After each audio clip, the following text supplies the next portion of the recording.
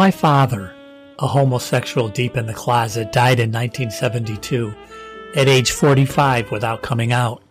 I was 20. My dad's brother never lived in the closet. When 8 years old, I asked my uncle why he never married. I'm homosexual. Okay, no big deal. That explained it. Good information to have. Growing up, I knew I was different. I never approached being a jock. I had friends who were girls. I never played ball with my dad. Got manicures. I didn't understand masculine and feminine. In my first year of college in 1969, I took a course in the social psychology of sex roles, opening my eyes to women's lib, my place in gender identity, and introducing me to long-lasting friends and partners. Is that gravitational pull? I didn't yet know about my dad. On September 11th, yes, that 9/11, I met Michelle Horvath at a conference in Reno, Nevada. We both lived in upstate New York, and since we couldn't fly or rail home, we rented a car and drove home together. We bonded during those several days, became close friends. My boy, Mike Funk, died the following year. Michelle, her husband, and 2 children came to the memorial service. Several years ago, Michelle told me that O was transitioning. We spoke about her love for her children and grief at losing a daughter. Michelle adjusted. O expressed an interest in recording a conversation for my podcast about transitioning. Honored and trusted, only begin to express my emotions at this opportunity.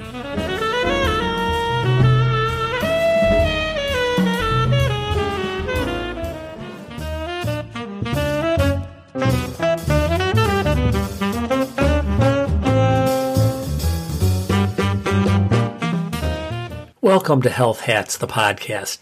I'm Danny Van Leeuwen, a 2-legged cisgender old white man of privilege who knows a little about a lot of healthcare and a lot about very little. We will listen and learn about what it takes to adjust to life's realities in the awesome circus of healthcare. Let's make some sense of all of this.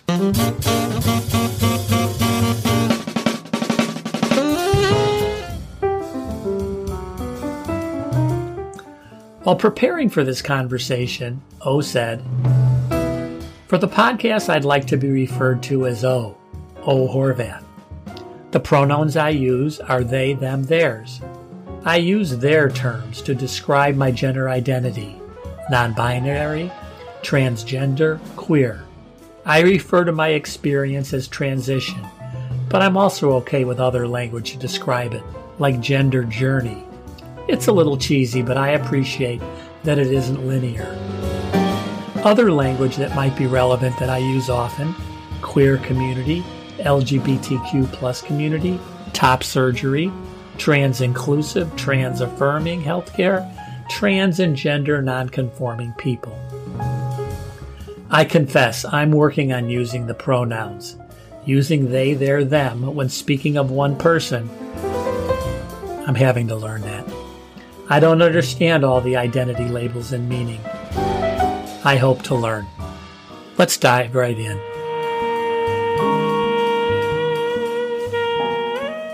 O Horvath, thank you so much for joining me. I love seeing you.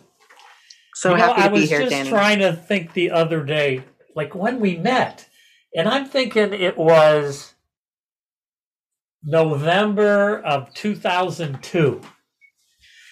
When I was very young. Yes, at my son Mike's memorial service. Your mom, who I had just become friends with, appeared with all of you, the whole family, at the service. Oh my God. I was so moved. She didn't call and ask for directions or like where to stay or anything. You guys showed up and it moved me. And anyway, thank you. I know she's amazing like that, but I know you meant a lot to her as well, that you formed a relationship in a really frightening time, and you were like a guardian angel to her too. Yeah, and we've hung together and we've talked at least once a year, often more often. But yeah, anyway, So I'm just so curious. I'm not a person who has like a really solid frame of reference for transition. I do know people who have transitioned or are in the process of transitioning. I can't say I'm close, and I can't say I felt the license to be nosy. I think that's a good policy. Yes. So when I think about it, what I think about is you must have had to make so many decisions. Like, oh my God. Can you like talk about that a little bit? Like, just pick some. For those who don't know me as well, I am a person who identifies as non-binary and as transgender. So I am a person who doesn't identify as wholly being a man or a woman, but I am accessing medical transition to affirm parts of myself. I can't speak for everyone who is accessing medical transition experience, but for myself, it has definitely been a process of thinking and both exploring physical and mental and emotional aspects of oneself. And it's like everything in one's life, it's a lot of decision making. It's something that I think there is often the narrative in the media about trans experience that someone can be born in the quote unquote the wrong body, and as a child that they knew that they were a boy in a girl's body or a girl in a boy's body. And I definitely had the experience of not being totally comfortable as a young person, but I also don't quite identify myself in that experience. So growing up in a time when transness was not really accepted, I'm 30 years old, and now living in a time where transness is a lot more talked about in the media, but still not it's still not captured in the wide, diverse way that most identities are and are not portrayed in the media. That might not be an answer to your question. I think the issue of identity and labels are really different. That identity is within, and labels are what people put on you. I'm calling it like that. But what I mean is that people, a lot of times people, to get their head around something, they create a label. And then there is all this, a whole story associated with the story that does not appreciate the diversity of all the people who they put under that label or label themselves. Definitely. Yeah. Unlike some people, I have always thought of my gender identity and my sexual orientation as being related. And I don't know if that's not as common currently. There seems to be more of a distinction about how people talk about those things. But I think historically in the narratives of trans and gender nonconforming people, often those identities and those terms were more fluid. And although the language I've used to identify myself along gender and like sexual categories has changed, I feel like I've known myself and seen myself reflected and seen other people who share the spaces as me. Like I've been able to identify those from when I was really young. So do you feel like this process has been lonely, or that you've had a friend, a community, a family to find your way with? I've been very lucky, although I didn't grow up knowing a lot of out queer people. although I came from a very, very liberal, very inclusive, and very celebratory family, I feel like I was able to find people who are gender nonconforming and like across the board. And like when I was really young, I was in a preschool that was run by women who are part of my parents. They joined the spiritual path, but they are non-denominational nuns, and they had a space where they encouraged self-expression, and they didn't have branded or gendered toys. And I felt really comfortable there. So I always tell my parents, it's your fault I turned out like this. But when I entered public school, I had to start wearing, I went to Catholic school right after that. So I had to start wearing like a gendered outfit a little more. That was when I started feeling singled out, although I ended up being the only girl third grader in the pantsuit option. But throughout my life, I've gravitated to people who were also gender nonconforming.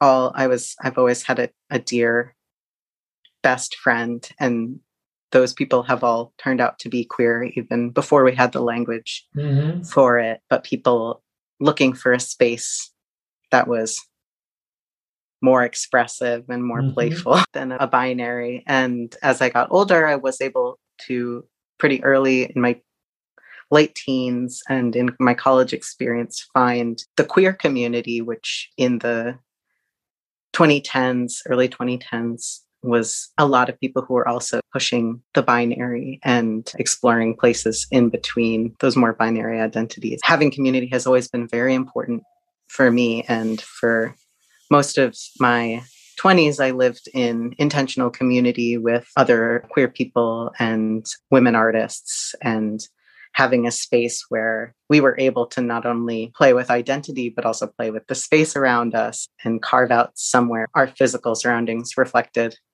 who we felt we were. That's always been empowering.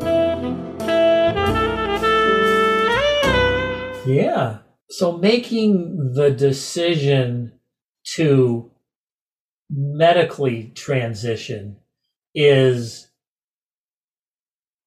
you have to excuse my ignorance, but that's a decision, that's a different kind of decision than who you hang out with and the clothes you wear and the labels you use. That's a whole different level. And it seems that it just takes courage to make those kinds of decisions. So can you talk a little bit about what was going on? Like, how did that happen? How did you find professional people to help you?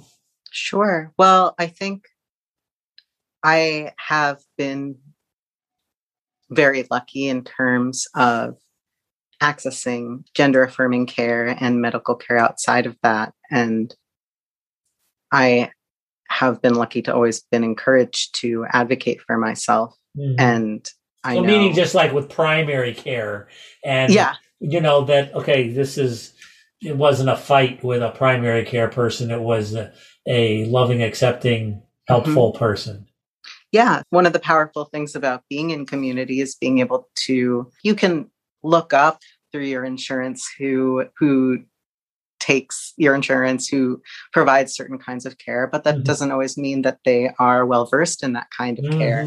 And having people say, this person has been my primary care physician for 10 years, and this person understands not only trans affirming healthcare, but what it means for someone who is non-binary and not just someone who is on a binary path of transition. For a long time, I was afraid if I went to a doctor and said, I'm interested in starting hormones, but my identity is not so cut and dry, that I would be denied it. And that I've always felt included by other trans and gender nonconforming people. But I know that's not always true about the healthcare industry. And luckily, I'm in a city, I'm in Maryland, and Johns Hopkins is here, and we have a lot of other centers here in DC that are on the forefront of trans affirming medicine, trans affirming like mental health care. So I was able to find someone. I'm not an outlier for for my therapist, for my psychiatrist, for my PCP, or the surgeon I went to for top surgery. They all had language already for the kind of care I was trying to access, which is not the experience of most trans. No, not. So actually not the experience most people. Definitely. I feel like when people ask me what I think, what are the two most important things you can do for managing your health? And I say to them, number one, know what you want in life and build it. That's like if I had to boil it down, it would be those things. I think having a team also made me feel like I could trust my own decision, because as a person, I feel like my identity has been fairly stable for about a decade. I've used the pronouns they, them, theirs, and I have presented pretty similarly for a long time. But I had friends who are identified as male and friends who identified as non-binary who were accessing medical transition. And I was looking at them and saying, I'm so happy for them and I'm really jealous. But that's actually messed up of me. What are you jealous about? That they are non-binary? No, at that point I was jealous because I didn't think I was judging myself more harshly than I would judge anyone else in my position. I was saying, I'm jealous.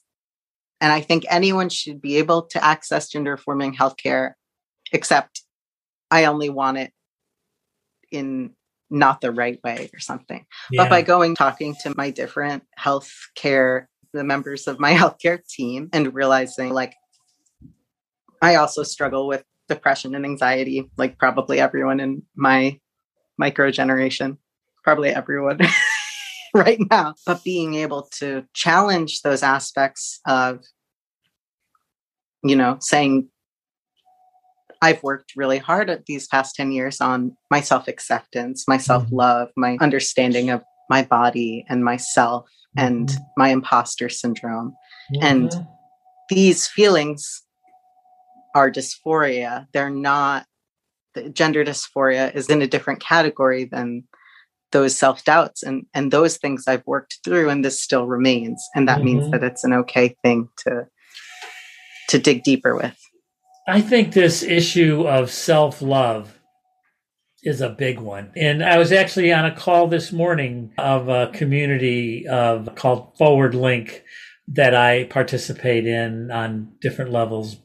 Not important here, but one of the things that came up was people who are having life challenges, whatever they are. So whether it's this issue of identity, whether it's like me having a progressive chronic illness, whether it was somebody who I was talking to who wanted to have a child artificially with their own eggs. But this whole issue of getting to the space where the baseline is, I love myself just as I am. That I have my ups and downs, I have my confusions, and I have my fears, and I have my excitements and everything. But the baseline is, I love myself. Actually, I'm having dinner or whatever. I'm meeting a psychiatrist that I used to work with in an organization called Advocates, Inc. They serve like 23,000 people with various disabilities. And one of the things that I just loved about him is that his basis of treating people who had severe mental illness is that you are fine just as you are. How are you going to live? And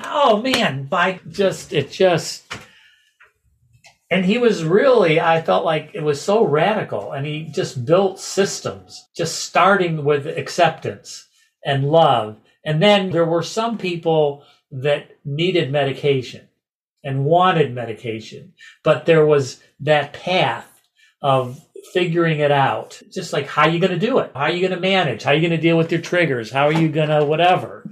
But starting with that place of, let's start with self-love, and how are we going to get to that? I just thought, oh my God, I thought I died and gone to heaven working with this guy. So anyway.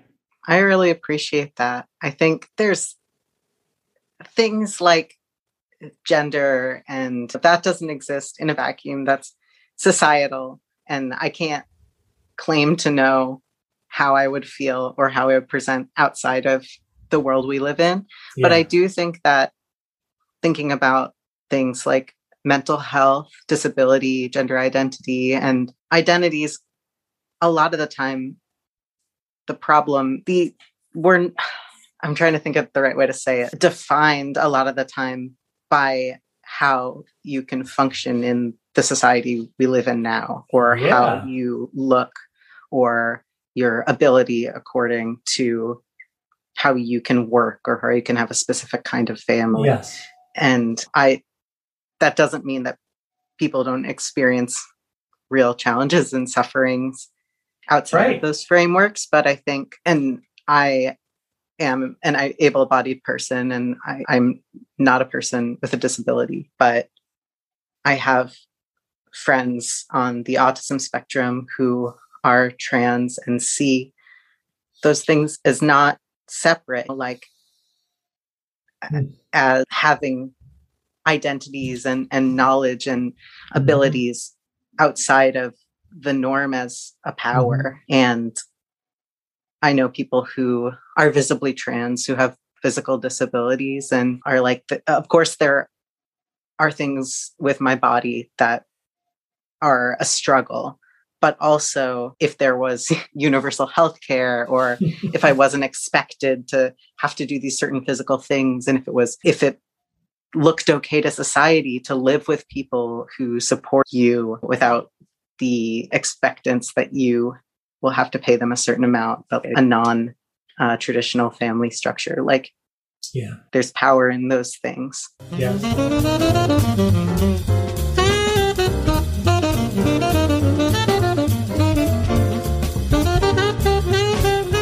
Now a word about our sponsor, Abridge. Use Abridge to record your doctor visit. Push the big pink button and record the conversation. Read the transcript or listen to clips when you get home. Check out the app at abridge.com. ABRIDGE.com, or download it on the Apple App Store or Google Play Store. Record your healthcare conversations. Let me know how it went.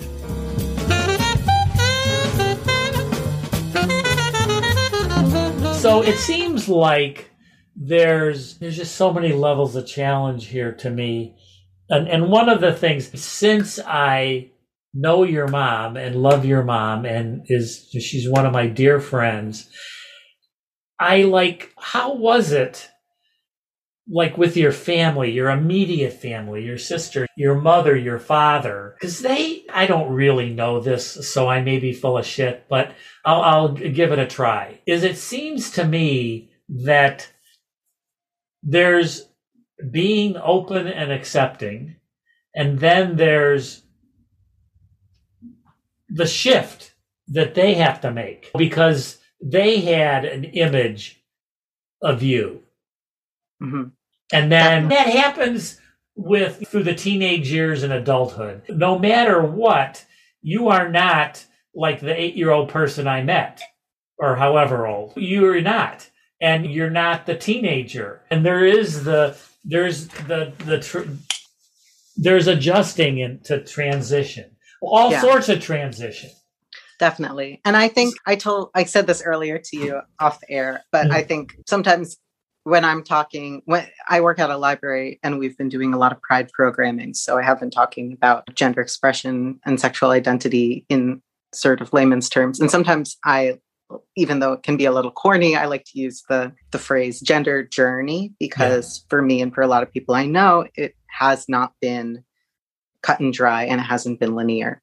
Yeah. So I had a couple different coming outs, although I've been very I'm a very postmodern millennial. And I've always been like, well, I don't think I should have to come out. I don't think it should be assumed that I'm straight. So I'm mad that I have to do this every single time in high school. My parents knew that my parents identified that I was gay. And my mom asked me, because I was making art about gay people. And I said, I'm not a lesbian. What I was seeing in the media did not reflect who I felt like I was, which was someone who was non-binary, not exactly a woman who loved women. But I didn't have the language for that. And it wasn't in the popular media. There wasn't non-binary emojis. I came out as a lesbian. And then a little while later, I came out as non-binary. And then just recently, because I started testosterone about a year ago, I came out again. And I said, I told you what non-binary means, but I'm going to be manifesting that a little differently. And because there's a little bit of a cultural understanding, like I've seen on progressive TV shows and stuff, there might be a non-binary character who's almost always a young person who's assigned female, who might be a little nerdy, has some colored hair, maybe on the autism spectrum, maybe looks like how I did as a teen, but is not someone who's necessarily like accessing transition, maybe like a nerdy tomboy looking person who uses they, them. And I think that there was enough context to understand me that way, but then saying my identity isn't really changing, but the way that I'm expressing it is, and I'm choosing to access medical transition. It meant a little more retooling. And I've been very lucky, even in my family. I think it's realistic that someone will have to take some time to process and meet a person who's in transition where they're at. And I think it can be complicated for a person who is in transition there's a common reaction, which is a little bit of a grief. And for the person who's transitioning, and I know that for some people it can be really hard to feel that energy of grief, because they're like, I didn't go anywhere, I'm still here. But I know, and I'm very lucky to have a very open and loving relationship with my mom, who is a therapist. So we've all a Freudian analyst, or a half a Freudian analyst. Yes. So there's a lot of fun. She's like, it's my fault that everything went wrong with you or whatever. And I'm like, no, it's not. It's my fault. Fun Freud games. But I feel like I can be very open with her. And I recognize when she speaks about grief, it's without judgment, and it's for the person she thought I was. And it's not for me, or the person, the maybe not even formed ideas of what a future me could look like. And the grief is not a judgment. It's just the reality of letting go of those. Yeah. I have to grab the frames that I know just to relate, to empathize.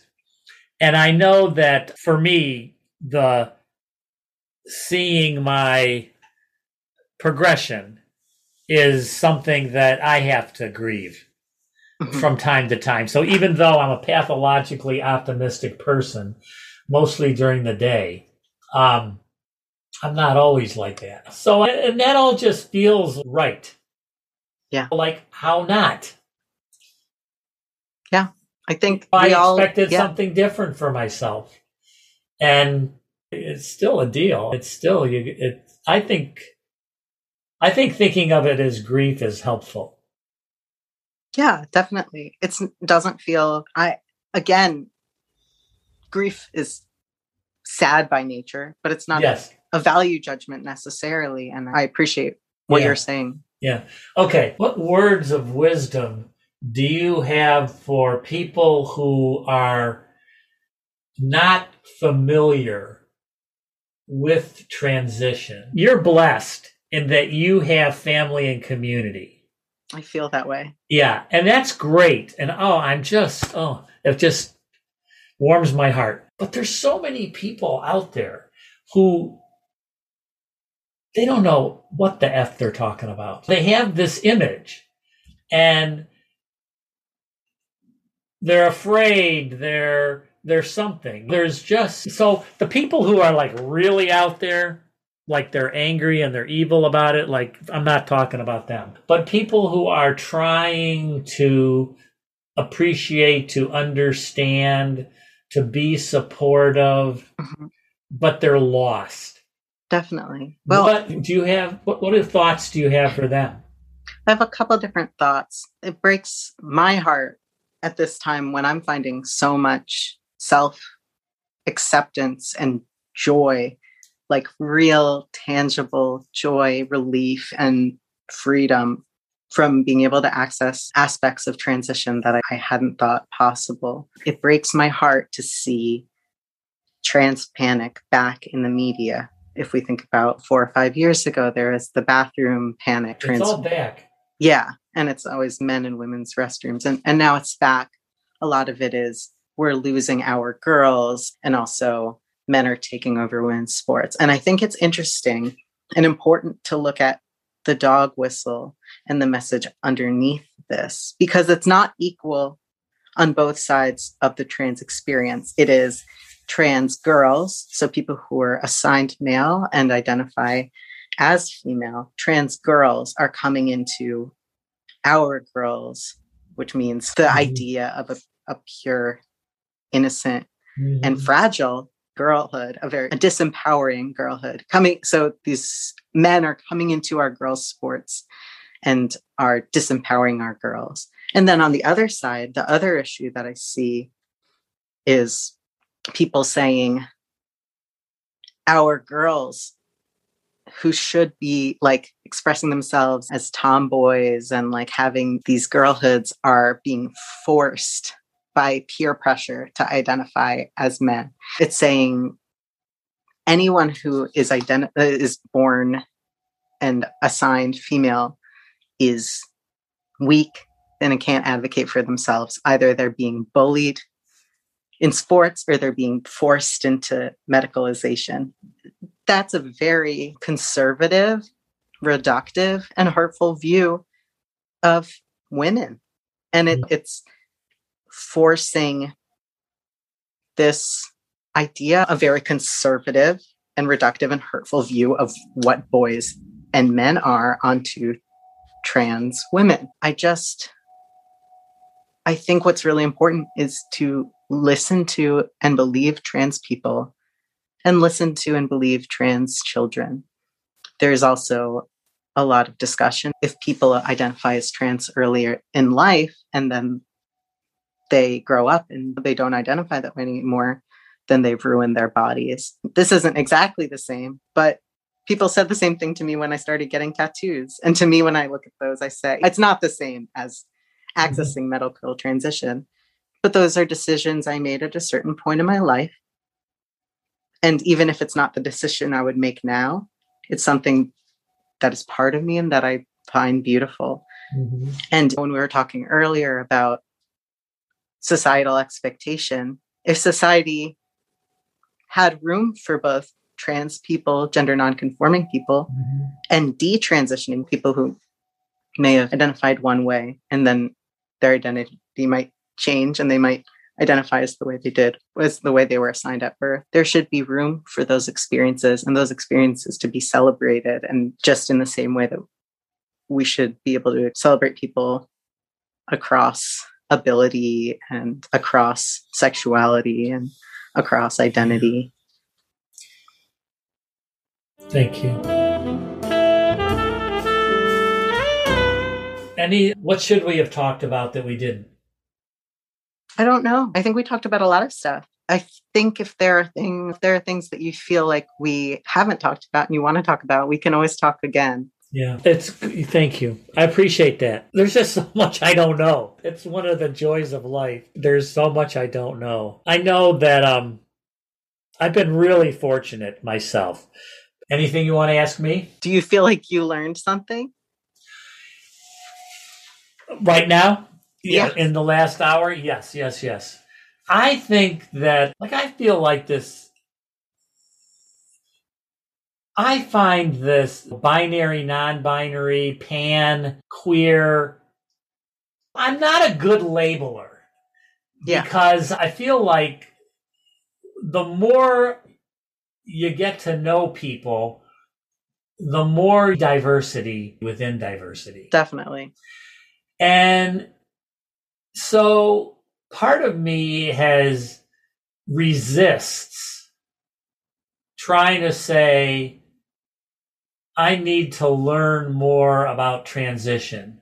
I need to learn more about LGBTQ plus, because I feel like what I'm going to learn is like one flavor. Totally. I think definitions change all the time. And honestly, like, I think a lot of language falls short, which is why, and language moves very quickly. And a lot of this language, honestly, is pretty academicized and specific to micro generations. And I feel that because I'm getting older too. Yeah. But there's 40 words for snow in Iceland. Exactly. And although there's language I feel more or less identified to, be it language about gender or language about anything else, language about my lifestyle or whatever, I think the most important thing is to know someone and to also recognize, like, someone else could identify with these words and have a very different experience. I'm white and I am upper middle class. I'm college educated. I'm able-bodied. I'm English speaking. I'm like, I'm a citizen of the US. These things mean that I have been able to access the level of care and the level of acceptance I have because of those privileges, not because the world has reached a transgender tipping point. Because when people can say they're pro-LGBTQ rights and then enforce border policies that mean that trans women who are immigrants are kept in men's prisons and are sent back to countries where they are not safe. Like that, to me, it doesn't reflect things. So I definitely agree that labels can only go so far. I work in a library system that's in the DC suburbs and serves a majority Black population. And I work with majority Black workforce, which is not representative of most library systems. And it has been really eye-opening in terms of realizing that, like, people being able to, like, see their own experience reflected back at them when they go to access, like, care is and huge. Librarianship is more social work than of course.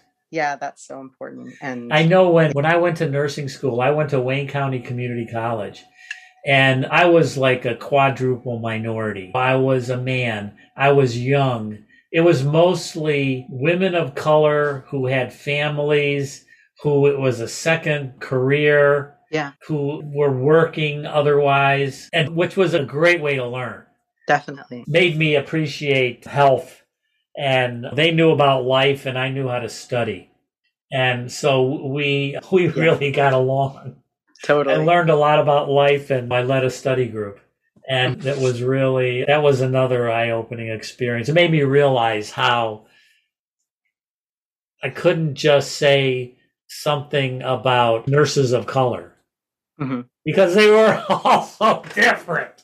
Totally. Oh, I think that's really important. I think something that frustrates me about movements like things like trans acceptance or like the mainstreaming of gay identity is that a lot of it is we're just like you, which is both othering and flattening. And I think the queer world is not exactly the same as the straight world, and that's powerful. And I think each person is very different, but you can't understand other people's experience just by reading an article. The way you can is by meeting someone else at a personal level.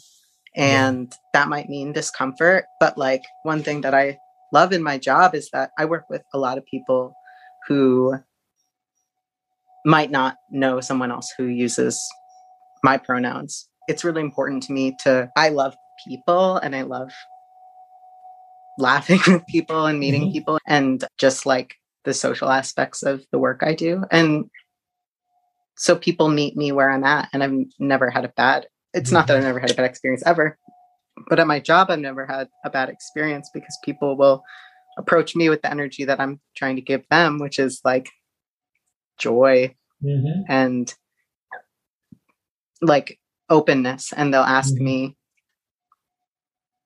about myself in a way of curiosity instead of like fear or judgment or something.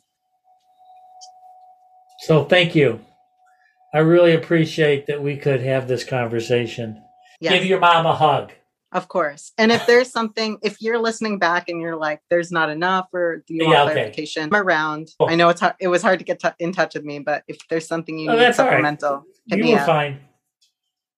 All right. Thank you, Danny. I hope you have a nice evening. Thank you for staying up late for me. Yes, likewise. Take care. Be well.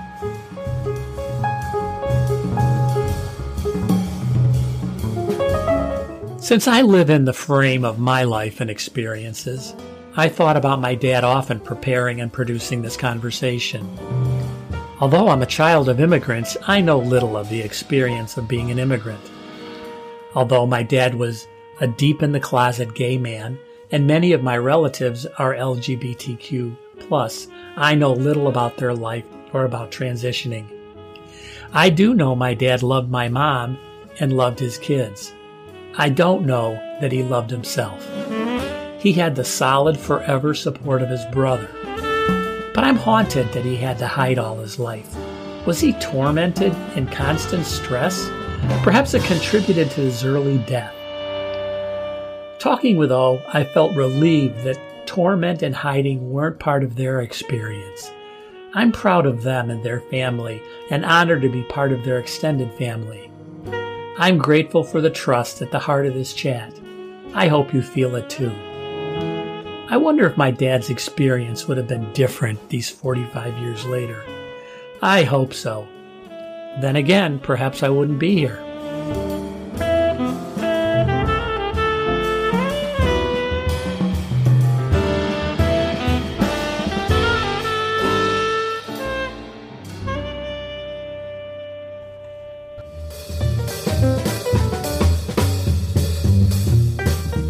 Thanks to Kayla Nelson, web and social media coach, and Joey Van Leeuwen, musician and arranger.